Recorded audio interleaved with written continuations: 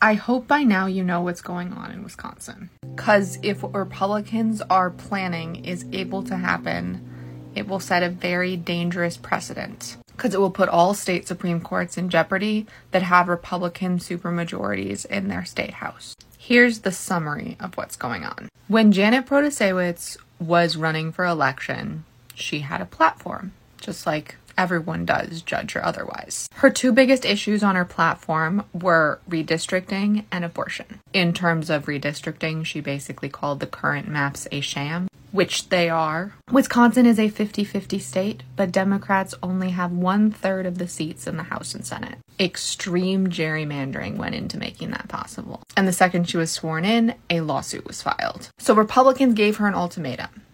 Either she needs to recuse herself from any case of anything she talked about on the campaign trail, because they're saying she's already prejudged these issues, so she can't fairly judge them on the bench. For the record, Republicans have been saying they wanted to impeach her before she was even elected. So, of course, she's refusing to recuse herself because that's ridiculous. If she doesn't recuse herself from all cases where we need a Democratic majority, the supermajority in the Wisconsin Assembly is going to vote to impeach her. Now, if the Assembly votes to impeach her, the Senate has a trial to impeach her, and she is removed from office. The governor, who is a Democrat, appoints a replacement. However, there's a loophole. The Senate could choose just not to hear the case, which would leave her and the seat in limbo indefinitely. Here is one of the Wisconsin U.S. House Representatives, Gwen Moore, explaining in her own words. Nefarious, I think it's cynical. I've had a dozen people at least ask me what Janet Protasiewicz has done wrong. That's the point. Nothing.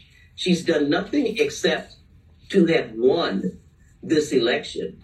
And, you know, there are no simple solutions because if they impeach her in the House, the state Senate simply doesn't have to take it up. And if they don't take it up, she automatically will not be able to sit and hear any cases, not just the abortion case, but of course the redistricting case. The governor won't have the power to reappoint anyone. They know that she hasn't done anything wrong. They know that they don't have any cause. It certainly is a slap in the face of the purpose of an impeachment. And they don't care. They're just saying the stuff that they're just saying it out loud. We're going to do it because we want to maintain this gerrymandered map and we want to keep this 1849 ban on abortion.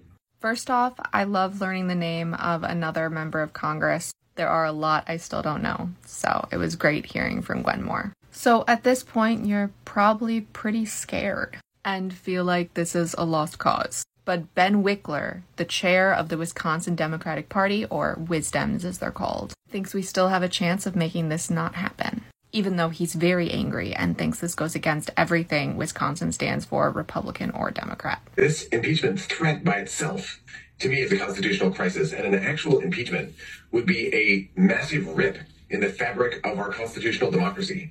Because in our system of government, whether you're a Democrat or a Republican or hate politics or an independent, you know that there's co-equal branches of government. There's an executive branch, a legislative branch, and a judicial branch.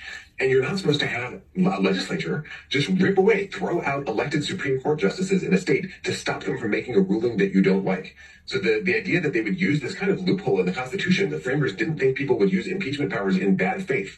The idea that they would use that loophole to suspend a Supreme Court justice to stop her from doing her job, that was never contemplated. And the only remedy now is a massive public outcry that shames Republican legislators and makes them think about whether they would like to be reelected in the future, to the point where they back off this unconstitutional threat. He might be right. One state rep has already said he refuses to impeach her. His name is Scott Johnson, and this is his statement from yesterday. I was one of 1,839,656 voters who cast a ballot in the Supreme Court race. The end result was Janet Protasiewicz winning the race. The people spoke.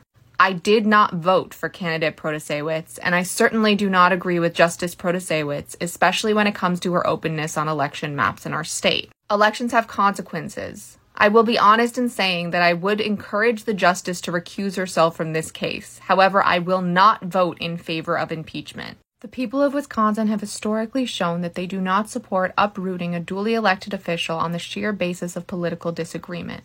Our court has shifted in a new direction, which is the consequence of an election. So if he can, maybe others can too. It takes a majority of the assembly to vote to impeach, and then the impeachment moved to the Senate. There are 99 members of the assembly, 64 Republicans and 35 Democrats. We need at least 14 more Republicans to say that they won't vote to impeach either. So if you live in Wisconsin and your state assembly member is Republican, they have a 2/3 majority, so they probably are. Call them at every single one of their offices every single day. Email them every single day. Anyone, anywhere in the country, no matter your age, can volunteer with Wisdems. Let's make this impeachment not happen.